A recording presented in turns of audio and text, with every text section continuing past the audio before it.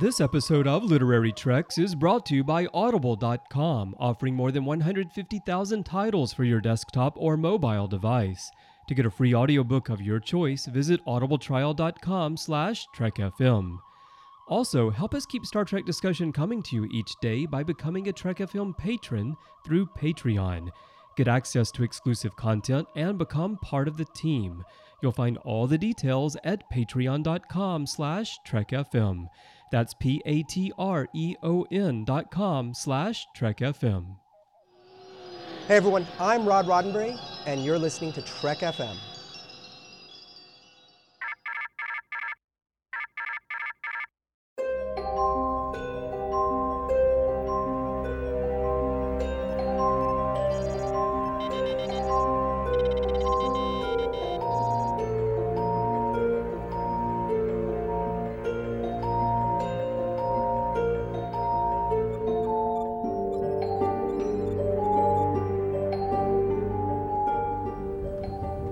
Are you taking all these books?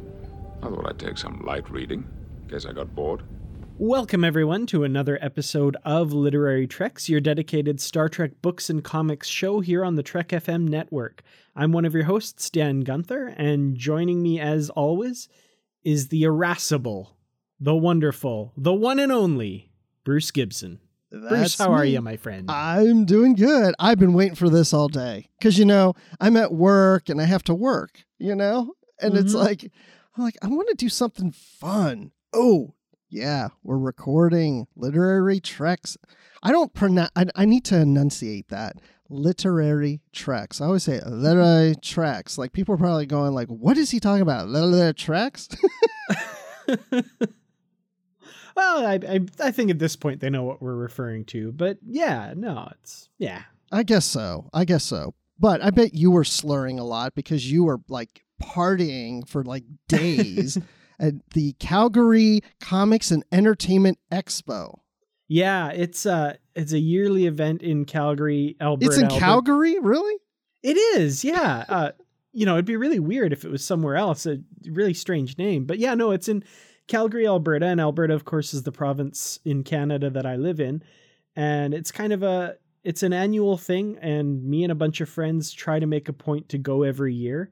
And it's a ton of fun. There's always at least one person from Star Trek there, and then lots of other people. I don't know about anyone else, but I really enjoy the show Dark Matter, and there were a couple actors from that show there.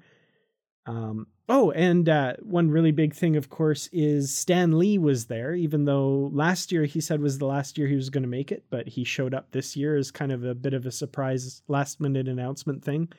And, all kinds of people from all over different media and all kinds of genre stuff. It's just a really amazing weekend. Jay and Silent Bob were there. I mean, it's just a great time. Oh, wow. So on the Star Trek side, you met Colm Meaney. Is that right? Yes. Yeah, he is one. I've met a number of the actors over the years at various conventions and stuff, and he is one that's always been on the top of my list. And yeah, finally got a chance to meet him this time around, and great guy. Had a great discussion panel thing with him, and got my picture taken with him, got his autograph, all the little fan stuff. It was great. For those who don't know, that's Chief Miles O'Brien, in case somebody doesn't know who that is. You never know? Yeah, no, that's true. That's true. And this is something I want to take a second to talk about this, because there are some people out there that will say, if you don't know that Colm Meaney is Chief O'Brien, you're not a true Star Trek fan. And I say to heck with that. If you like Star Trek in any which way whatsoever and want to call yourself a Star Trek fan, you know what? You're a Star Trek fan. I hate gatekeeper fan people. Anyway, that's my little rant. Well, yeah, because somebody can be like, oh, well, I know who Miles O'Brien is. I just didn't know the actor's name, Yeah, exactly. Not everybody eats, lives, and breathes it like we do. Exactly. As you can probably tell, somebody recently called me not a true Star Trek fan, because I actually happen to like some things about the J.J. Abrams movies. So, don't go around calling people not true fans. Somebody said that to you recently? Yeah. Oh, can you believe that? Me. Yeah, you just devote all this time to reading novels of Star Trek and doing a podcast and writing about it and living it and everything. Yeah, you're not a true fan. Not a true fan, though. No, definitely not. Anyway, so today we've actually got quite a few little news bits that have come up. Let's get right to the news here. First of all, I see you've put in the news here a couple of interviews that are floating around the web. The first of which is an interview that TrekCore.com did with J.K. Woodward. Why don't you tell us a little bit about that one?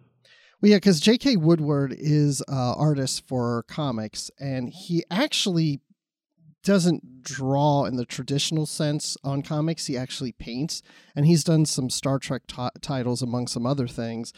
So he recently did the City on the Edge of Forever comic. He did the Star Trek Year 4, number 6 issue. And now he's doing the Next Generation miniseries that's coming out later this month on May 17th. Issue 1 is coming out. And it's called Mirror Broken. And it takes place in the Mirror universe with the Next Generation crew. And so he was interviewed by TrekCore.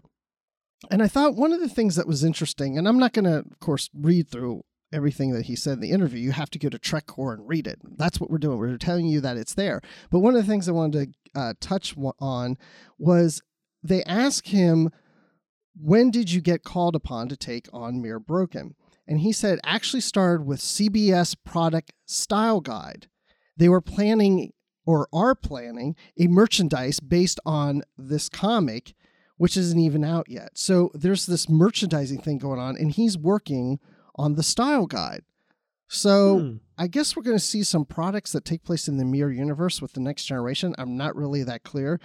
So he went to John Van Sitters, who's the vice president of customer products at CBS for Star Trek, and asked, hey, let's do a comic around the style guide. And he had different ideas and stuff, and he got with the Tipton brothers, and they wrote this series, and that's what we're getting. There's a mini issue that recently came out on Free Comic Book Day that leads into this series. So this is a big deal, and I suggest taking a look at this article. Very cool, yeah. I'm really fascinated about that. I wonder what merchandise it could be that they're planning. Yeah, I don't know. It's Mirror Universe bobbleheads or something.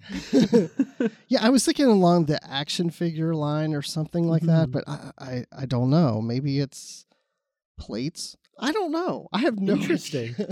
Yeah, I'm honestly kind of drawing a blank on that. That's really interesting. Well, it's cool too because the way he paints the comics, he says it takes him about 8 to 10 hours just to do the pencil for each page. So a single page takes 8 to 10 hours. And he says that part is easy. Then he goes to paint the page, and that takes an additional 16 to 20 hours. So 30 hours per page.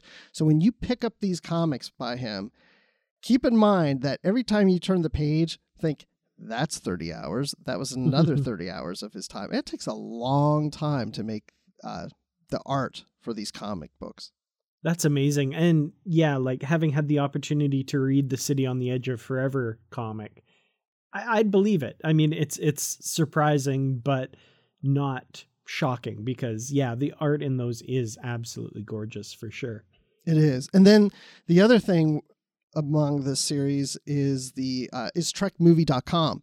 They did an interview with the Tipton brothers who wrote the comic. So we just talked about the artist. Now we're talking about the writers of the comic. And again, so if you want to read their interview, go to TrekMovie.com. But they were asked about the fact that there's really been not any Next Generation history in the Mirror universe within the TV series itself.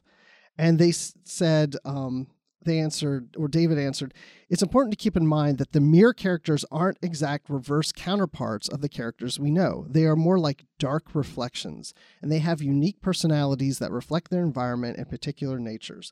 Their backstories are important because those help us to understand their motives. And Scott says, it's a tricky line to walk. The Mirror universe characters aren't opposites. They're the same people, just raised in an entirely different culture, which is bound to affect every decision they make.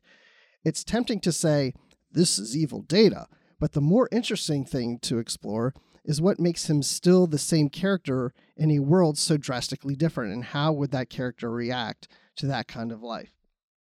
That sounds really interesting. Have you ever read Diane Duane's novel, Dark Mirror? Yes, I have. It's been a while, but yes. It's one of my favorites. And yeah, it kind of explores the TNG mirror universe. And I love the way she did the characters in that novel. So, I'm really excited to see what these guys have come up with for the TNG mirror characters in this comic. So that's really, really cool. Looking forward to that. I think it would be fun to read Dark Mirror after these comics come out and picture the characters the way we see them in the comics, with sleeveless shirts and the big biceps on Picard, and his goatee. Yeah, definitely. Well, we'll add it to the list, the ever-growing list. It just keeps getting longer and longer. Oh, we want to read this. Hey, let's do this one and this one and this one. Well, I mean, as crazy as that can be, I kind of dread the day that the list actually gets shorter. So it's a good thing, I think. I don't think that will ever happen. I think we'll be really old if that were to happen. Awesome. Well, speaking of new things that are coming out that, might get added to people's lists, we've got the Star Trek, the classic UK comics, Volume 4. If you've been collecting these are, of course, hardcover collections of those comic strips that ran in the UK. Now, the hardcover pre-order is now available. It will be coming out this fall. The release date for that is September the 19th, and it has a list price of $49.95 US. So make sure to check out Amazon or wherever you get your books from and get that pre-ordered, because that's I know a lot of Star Trek fans who collect these and really love these UK comics. So just a heads up that is now available for pre-order. I did see it on Amazon for pre-order, and it was a slightly reduced price. It was around $43 as opposed to the near $50. So you can save a little money there. I don't know if it's reduced anywhere else, but I don't have the other volumes of this, and I'm hoping to get them at some point. Yeah, I've flipped through them, but yeah, I haven't picked them up myself. And I should point out here, Amazon.com, not a sponsor. We don't get any money from them or anything. But if you do order from Amazon, I love pre-ordering stuff from Amazon because they have a pre-order price guarantee most of the time, which is if that price drops at any point before the release date, you will get that reduced price. So, if you pre-order it and it's $44.99 or whatever, and the price drops for some reason to $37.99, they'll only charge you that, which is really cool. Okay, so I just want to point out a correction. This is my fault, everybody.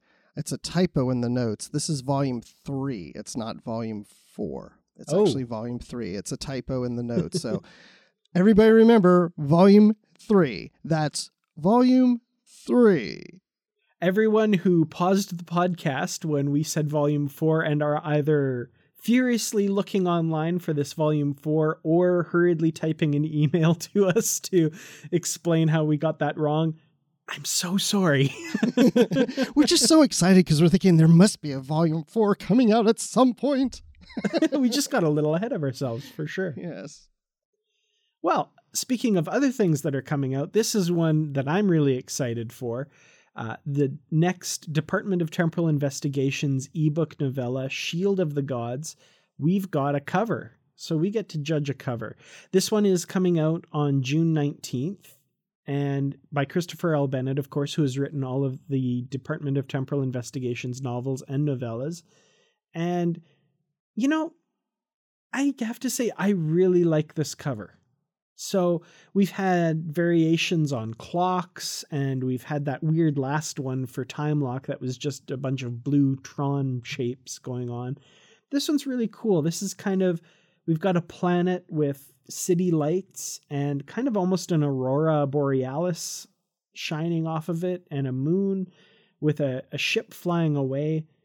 And that ship kind of looks like the old AMT UFO Star Trek model kit that they released that really actually wasn't any ship in Star Trek. It was just one they made up. But I don't know. I really like this cover. I think it's just gorgeous. It's kind of generic, but still really beautiful. What do you think of this one? It's not as generic as the last one. At least. No, that is definitely true.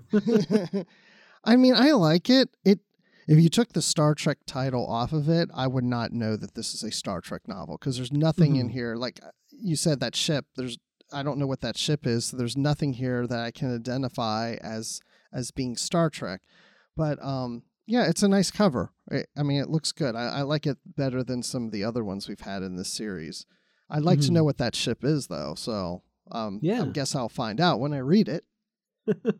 It's kind of one of those things where it's bright and colorful, and it's kind of too bad that we won't ever see it sitting on a bookshelf like that because it's an ebook only release. So, you won't be able to walk into a bookstore and see it, but it's still a nice cover, I think.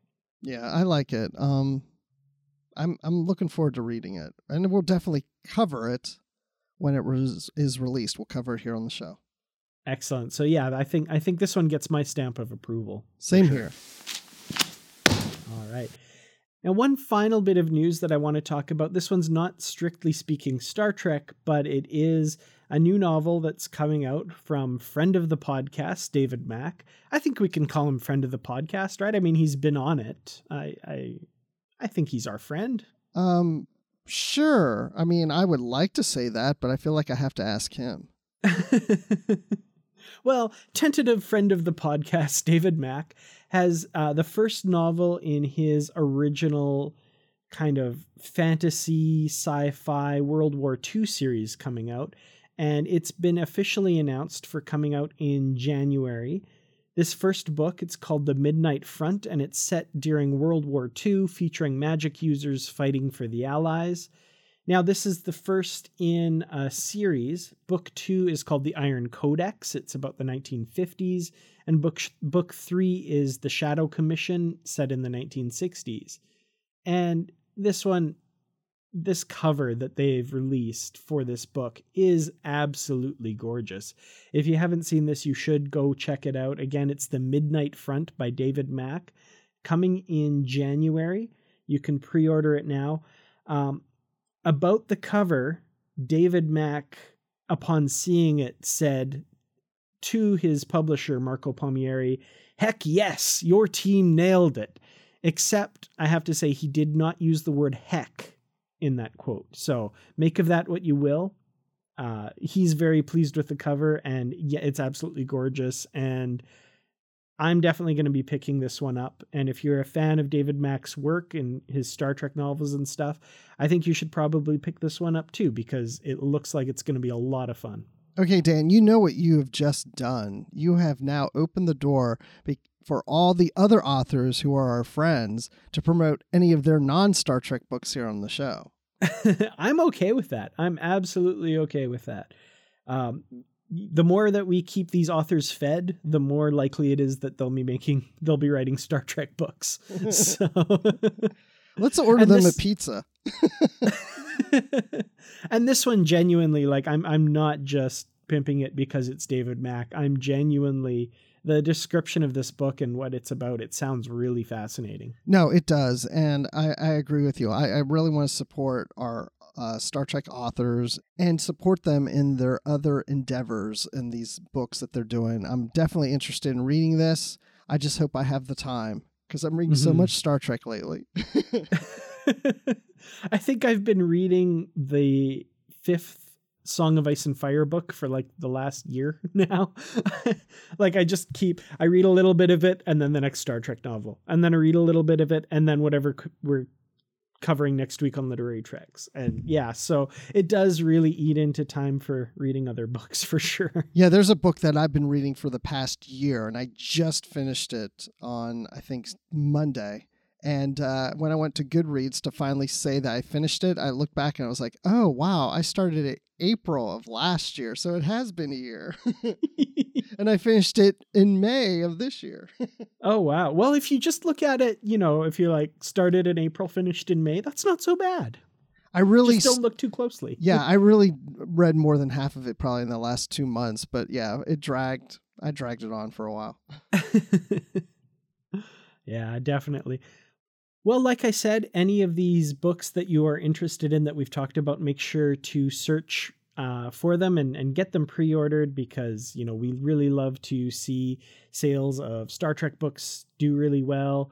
And of course, books by the authors we really like. And if you want to talk to us about anything that we've mentioned here on the news or anything that we talk about in the feature, there are a number of ways you can get in touch with us. You can find us on Twitter. We're at TrekFM. You can also find us on Facebook at facebook.com/TrekFM. If you're on Facebook and you feel the real burning desire to talk about Star Trek and all of the shows on the network, you can find our listeners-only discussion group, the Babel Conference. Just search for the Babel Conference. That's BABEL on Facebook. It's our listeners-only group, but we will let you right in there. And Bruce, what's another really good way for our listeners to get in touch with us and talk about all the books we discuss here on Literary Treks? Well, you can send us an email. You can go to the form on our website at trek.fm/contact. Just choose to send to a show and select Literary Treks, and that will come straight to us. And then, if you go to goodreads.com, you can join our group there. We have a bookshelf with all our previously covered books, as well as the books we're currently reading, and also what books we have coming up for future shows. So you can go in there and see that, and also get involved in great conversations happening about the books and the comics that we have going on in the group. So just search for Literary Treks on Goodreads and then click Join Group and join in on the fun. Excellent. Well, what do you say we get to today's feature? Let's do it. Well, for today's feature, we're going to be talking about the second half of the Star Trek Classics, Volume 2, Enemy Unseen. If you didn't catch our Part 1 discussion of the first series in that omnibus, you might want to check out Literary Treks 185. That's where we talked about the first part of this volume. But in today's episode, we're talking about the second half. So this second half is made up of one kind of standalone story and then another 4-part miniseries. So we'll start out by talking about that first standalone story, and that one's called Embrace the Wolf, written by Christopher Golden and Tom Snigoski. Now, I almost said Embrace the Worf when I read that, but I caught myself. Embrace the Wolf. Troy has embraced the Worf. That's true. That's true. A number of people have embraced the Worf over the years. But that is not what this story is about. That's not what this story is about, unfortunately. As much as we want to see Troy embrace Worf, it's not in this book. Awesome. Well, this was... So this story is set during the run of the TNG series. So we've got everybody on the Enterprise D. We've got, the season 3 through 7 uniforms going on. I'm thinking probably season 6, season 7 is when this takes place. And the Enterprise is traveling to a planet, a peace-loving world called Enoch 7. But when they get there, unfortunately, I guess unfortunately is probably not the strongest term I could have used. This planet has destroyed itself, basically. The people have killed themselves, most of them in a huge nuclear war. So this is a big surprise because they're expecting to find this peace-loving world here. Yeah, because they don't fight. They live in peace. And they get this mission to go and check on them. And they're just like, how can these people have any, issues of war or anything? They all get along. They embrace the Worf in each other. And and then they get there and they look, the planet looks peaceful. The next thing you know, things are blowing up and they're like, oh my gosh, no. That's one thing. First of all, I want to talk a little bit about the art in this story. There's some parts that are a little kind of crazy, but at the same time, I kind of like the almost cartoonish aspect to it. But I do have to say this one full page shot of the Enterprise in orbit of this world with these nuclear explosions going off all over the surface. as far as, you can pick little parts about, the ship maybe not looking quite right or a little cartoony or whatever. This is a gorgeous shot. I think this is beautiful. Oh, see, I wasn't sure where you're going to go with that. I was like, does he like it or not? Well, I mean, I like it, but the more I'm looking at it, it looks maybe a little bit unrealistic to me. I don't know if the clouds of smoke, the explosions coming up would come up that far off the planet like that or not. But no, I mean, outside of that, I mean, it tells you what's going on, that everything's just being destroyed on the planet. Yeah, I think it's a bit embellished. Like a lot of the stuff in this story is a little over the top, a little bit kind of, there's an artistic license being taken for sure. But it reminded me of the shot of Caprica in the original not the original Battlestar Galactica, but the Battlestar Galactica miniseries that started off the new Battlestar Galactica series, of the explosions going off all over the surface. It's just, it's beautiful, but horrific, Yeah, I do love the art in this comic. I enjoy it. So yeah, basically this planet has, decimated its population, and they beam down to figure out what the heck's going on and what's happened. And it's pretty clear that there is some other force at work fairly quickly here. And this is probably going to seem very familiar if you're a longtime fan of Star Trek, because what we have here turns out to be Red Jack, or Jack the Ripper, or hundreds of other names. So yeah, this story is somewhat of a sequel to the original series episode Wolf in the Fold from season 2, episode 14. This is one where Scotty is accused of murdering this woman when the belly dancer when they're down the planet, and he's like, I don't remember doing anything, Captain. I swear to you, I don't remember anything. But he's holding the knife, and we come to find out Red Jack had been like going into people's bodies and taking over them and killing people and causing all kind of chaos and fear within people. Mm-hmm. Yeah. A classic episode of the original series, some kind of cheesy things in it, but one of the classics that a lot of people remember for sure. And I think the most threatening thing is that this time around, Red Jack doesn't sound like Piglet from Winnie the Pooh. So, that's pretty menacing right there. Oh, bother. Oh, dear. It's funny because I watched this episode after I read the comic. Because anytime I read something like this and I go, oh, it's from that episode, I'm going to go back and watch the episode. And so I did. And yeah, I thought about Piglet. Every time I see that actor, I'm so sorry. That poor guy. I always think of Piglet when I see him. He doesn't even look like a pig, but he's bald. I love his stunt double. You can tell he's wearing like a bald cap when Kirk's thrown around the conference room or whatever. Ghosts and goblins. That's what they are. Mm-hmm. So I'm sorry, Commissioner. I can't sit here and listen to this for another moment. Now I wish I would read this comic with the Piglet voice going on. That would be really good. It does really add something if you imagine that. But when we actually do meet Red Jack later, his, black speech bubbles with red writing definitely don't really lend themselves to the Piglet voice. So no, I feel like maybe they were trying to compensate for that and making you forget that. But yeah, I think so. But it's interesting because, when they're on the cruise on the planet, Crusher's taking care of a patient, one of the people down on the planet, and she walks out and sees all these people suffering, and she just smiles. She's just standing there smiling. I was like, what is wrong here? Because this is before I realized, we found out really about Red Jack. I was like, why is she smiling? Did the artist make a goof on this?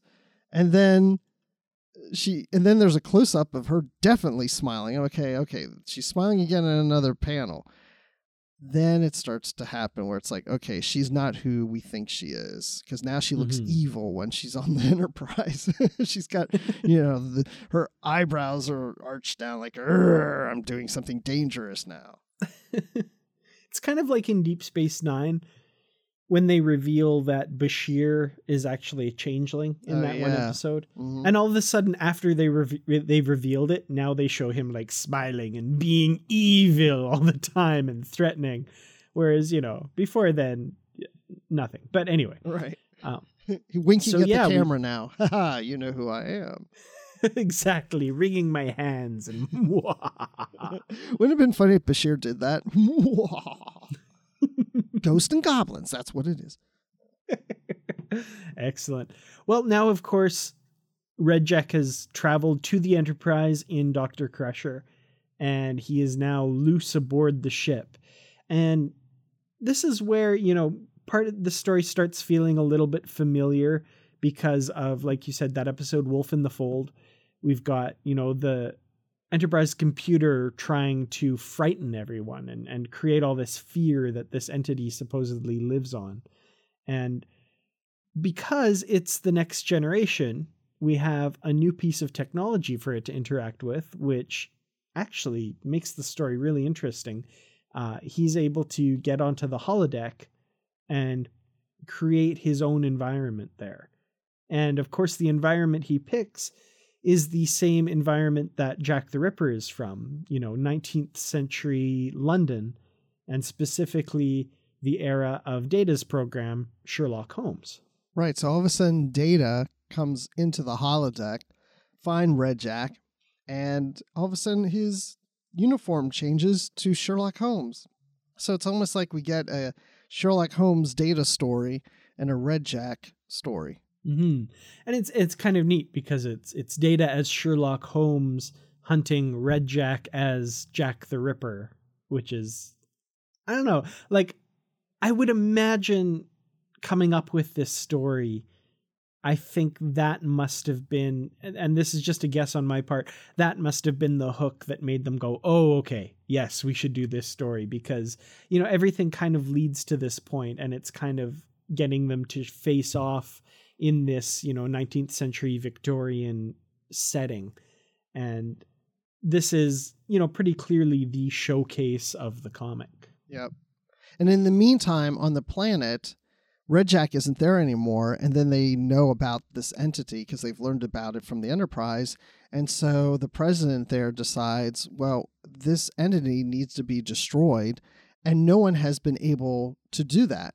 And so it's on the Enterprise, so the best thing we can do now is just destroy it by destroying the Enterprise. And so they send a fleet of ships up to attack the Enterprise. It's not that they want to kill the people on the Enterprise, but this is the only way to rid this thing from the rest of the galaxy, because it could put a lot of planets in this galaxy to war and fight each other within their own planet and with other planets. Yeah, and it's interesting because it definitely adds a ticking clock element to the story. They have to figure out how to either kill or eliminate the threat posed by Red Jack, before things get so bad that they end up getting destroyed by this little fleet and stuff. And, Riker's able to fight them off for a little bit. They don't want to destroy these people, obviously, because they're just kind of trying to defend themselves by eliminating this threat, but they are still getting damaged, so they do have to defend themselves, and Riker buys them a little bit more time to figure out how to solve the problem, but it really adds this kind of other peril to the story. Yeah, and then Red Jack all of a sudden starts beaming crew members into the holodeck. As the Enterprise is getting attacked by these ships, now they've got to deal with that in addition to what's going on the holodeck, and he's putting fear into some of the crew members in there to the point that some of them have actually died. Yeah, the stakes definitely do mount here for sure. What did you think? I'm curious as to your thoughts about what happens with Worf in the holodeck. He kind of gets pretty crazed at one point. What did you think of that little bit with Worf? Yeah, he seems to get really agitated very quickly, and just kind of goes off to attack. And I'm just assuming that at this point there's a lot of fear in him. I think he overcomes it eventually, because he attacks Red Jack. But yeah, he's dressed up as like a police officer, and he just kind of goes a little nuts. He's almost like Wolverine. Mm-hmm. You know, just like, you know, I'm so angry and hey, I'm going to attack and kill. And he goes after Picard when Picard is finally beamed into the holodeck. And Picard's in his old Navy type uniform that we see in Star Trek Generations.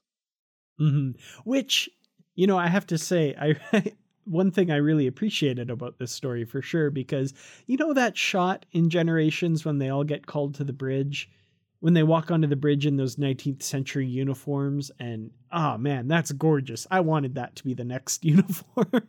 Oh, I know. I just thought that was really cool when I first saw that movie and they walk on the bridge. It's like, wow, you know, it's just like seeing something, those type of uniforms on the bridge just was really an odd thing to see, but really impressive too.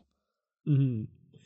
So basically at the end, they're kind of distracting Red Jack. Worf's fighting him, and they're kind of concentrating all the energy into this one space in the holodeck. What did you kind of think of how they eventually defeated Red Jack? Did it kind of ring true to you, or I don't know. What are your thoughts on that? I mean, it kind of did. It was okay for me because Red Jack is throughout the ship, but he's putting a lot of his energy into the holodeck, but he's still in other parts of the ship. But the more he puts himself in the holodeck, the less he is throughout the ship.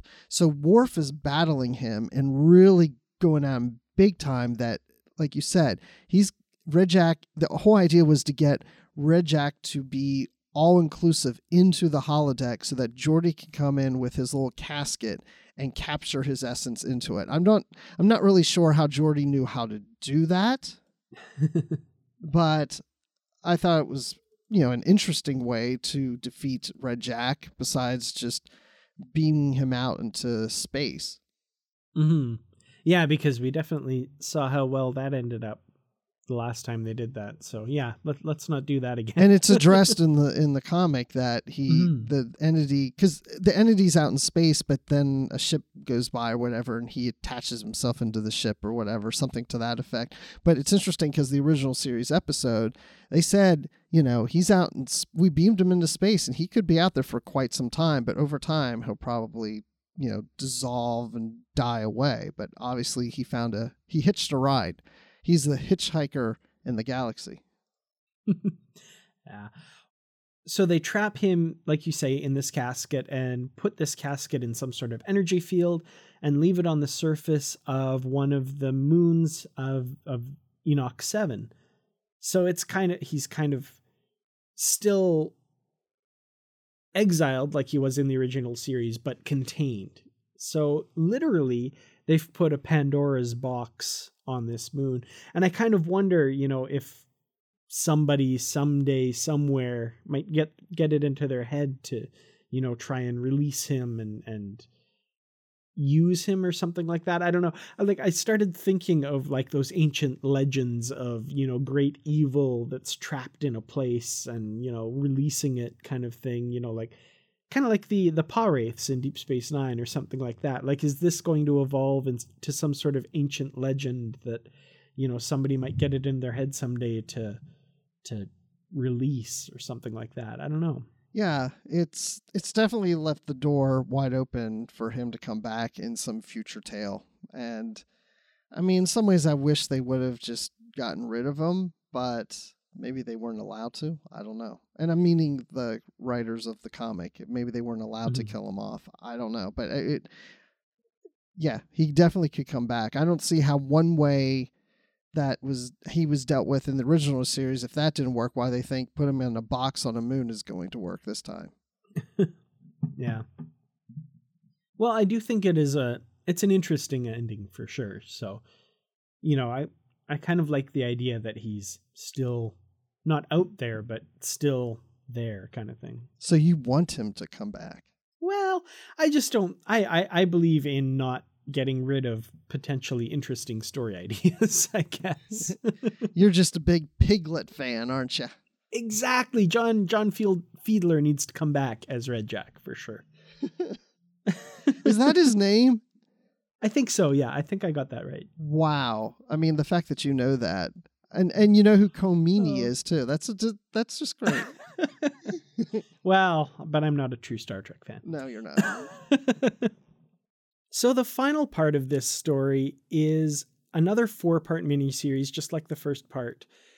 However, this was actually covered on a previous episode of Literary Treks by another group of true Star Trek fans. The Killing Shadows is, like I say, a 4-part miniseries, and it was covered on episode 63, way back when, really low number of Literary Treks. That episode was called Worfan the Barbarian, and it was first released on June 8th, 2014. So you really have to dig back in the Wayback Machine to find that. But in that episode, Christopher Jones was one of the hosts of Literary Treks at the time, and Matthew Rushing was not on the episode, and instead they had the Earl Grey crew, Philip Gilfus, Darren Moser, and Daniel Prue, reviewing The Killing Shadows. Now, Bruce and I also read that story. We didn't want to kind of leave it out, but at the same time, we don't really want to go too into depth in that because it, as I say, it was already covered. But Bruce, what are your kind of thoughts on The Killing Shadows? I thought it was okay. It was a little confusing for me at times. I was like, what's going on? This doesn't make sense, because there's these space ninjas, and I mean, literally they're the Bodhi Shin or Shine Bodhi Shin or something like that. But anyway, they're descendants, or they pattern themselves after the ancient ninjas of Earth. They're ninjas in space. You've been waiting all day to do that. Oh, you know it. You know it. But it was weird because I don't know if they had this weird psychic ability to make people like get scared, because the crew starts acting a little weird at times around them. But the thing that got me is our crew would also fight the ninjas and beat them every time. Like Troy by herself would take down a ninja, and then you'd see, Picard take, 2 ninjas down, and then Riker's fighting 3 or 4 at once, and he takes all of them down. And I'm just like, when did the Enterprise crew become ninja fighters? Yeah, it kind of almost reminds me of William Shatner's novels that he did with Judith and Garfield Reeves-Stevens, where Captain Kirk can defeat Worf or something like that. It's like, yeah, there are heroes and we love them, but I mean, come on, really? They can take on highly trained space ninjas who, are experts in martial arts? It's a little bit hard to believe. Yeah, and my feelings, I think, very much kind of line up with yours. There's a lot of confusing stuff in this story. The art is gorgeous. There's a lot of really good things about this story. But to me, it's almost like the author had a whole bunch of really cool things he liked and wanted to see in Star Trek and crammed them all into one story. And it just gets overloaded and confused and a little muddled. So yeah, I think you and I kind of agree on that one.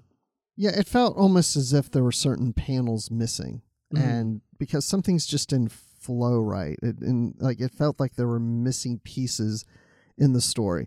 But there were some really neat ideas. I was really confused exactly with the void of unity, what that is. But outside of that, I mean, there's a lot of action to it, which can be fun in a comic story.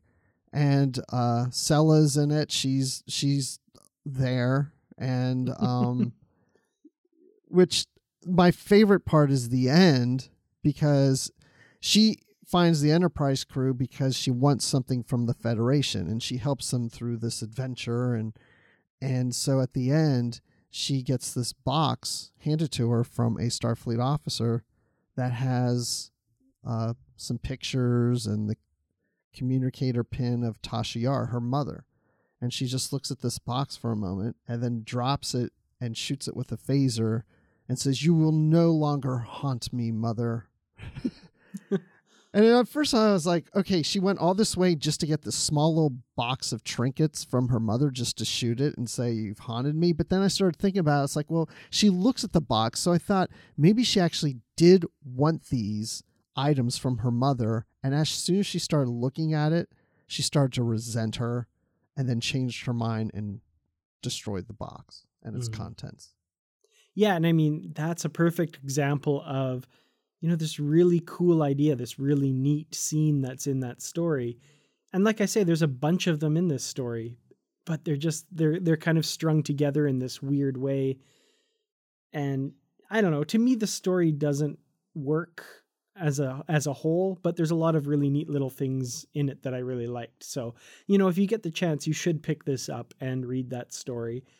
And if you really want a deep, in-depth look at this story, definitely check out episode 63, Worf and the Barbarian, from 3 years ago. Can you believe that? 3 years ago. Crazy. I know, it's incredible. There's certain shows I feel like that were just a year ago, and then I realized it was like 3 years ago. Yeah, crazy stuff. Well, like I say, check out that episode, and let's close out by kind of giving our overall thoughts and ratings about Enemy Unseen as a whole. Bruce, what would you kind of give as your final thoughts and ratings? Well, the first story, which we covered a few weeks ago, I think I liked that story the best. I thought that was a fairly strong story. The second story that we just covered a little while ago, I also enjoyed that one too. And I like the fact that it's kind of a sequel to an original series episode. And then this final story that we briefly talked about was a bit confusing, a little much. I wasn't a big fan of that one. So I would say if I have to take them all together, and if I was going to recommend the whole book to someone, I would say that I would give it 3 laughing piglets out of 5. That's a confusing and good rating. I don't know. Is that good or bad? I don't know. Oh, deer. But anyway. Well, that's what I should have said. 3 d-d-ds. 3 stuttery oh dears. Yes. I was on the spot. I had to come up with something quick, and I thought piglet. Oh, that's great. Well, yeah, I agree with you. It's a very strong start. And again, that middle story, I really do enjoy it. There's some really interesting stuff in there.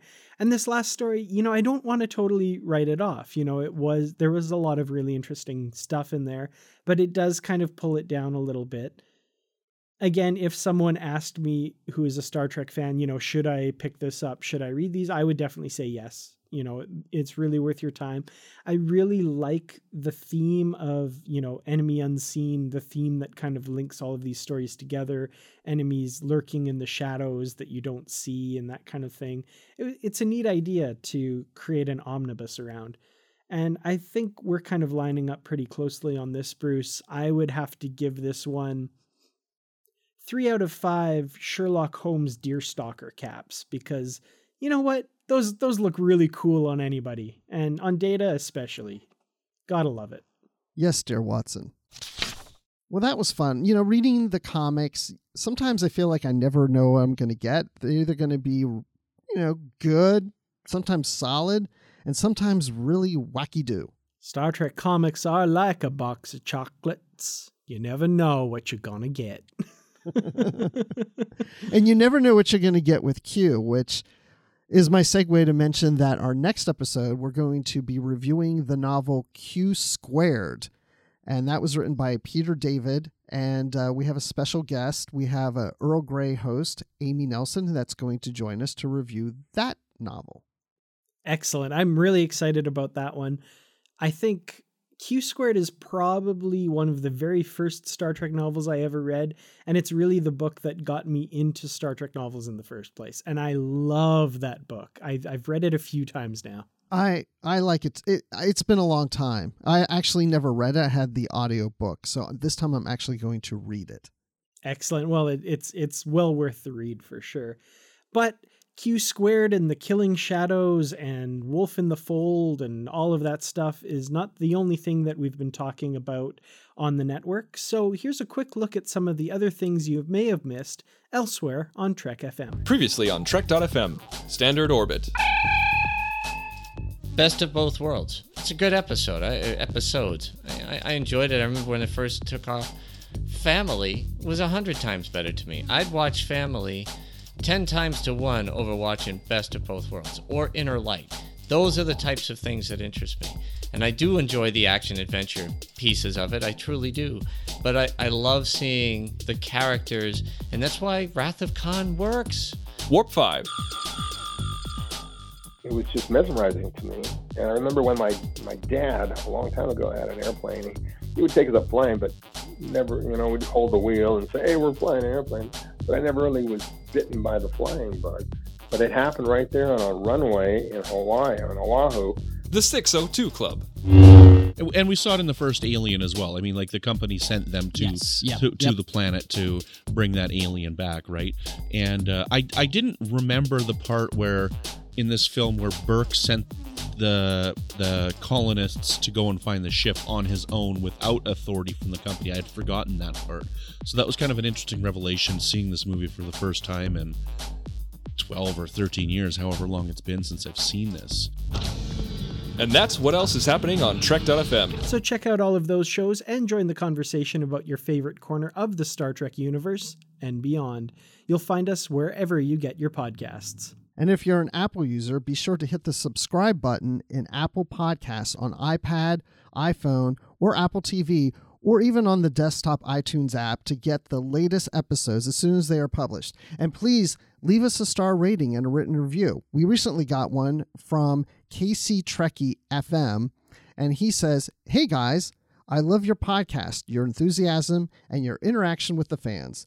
I don't make a lot of time in my schedule to read, but I love hearing about the books, and I love the guests you have on the show.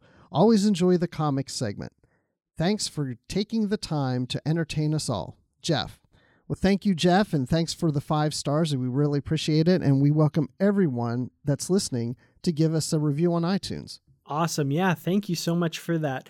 But if you are not an Apple user, we've got you covered as well. You can find all of our shows on Google Play Music, Stitcher, TuneIn, Spreaker, SoundCloud, Windows Phone, in most third-party apps. I think I use Podcast Addict. You can stream and download the MP3 file from our website or grab the RSS link there as well. There's literally dozens of ways you can find our podcast. Yeah, so you've already found us once, but there's other ways you can find us if you need to.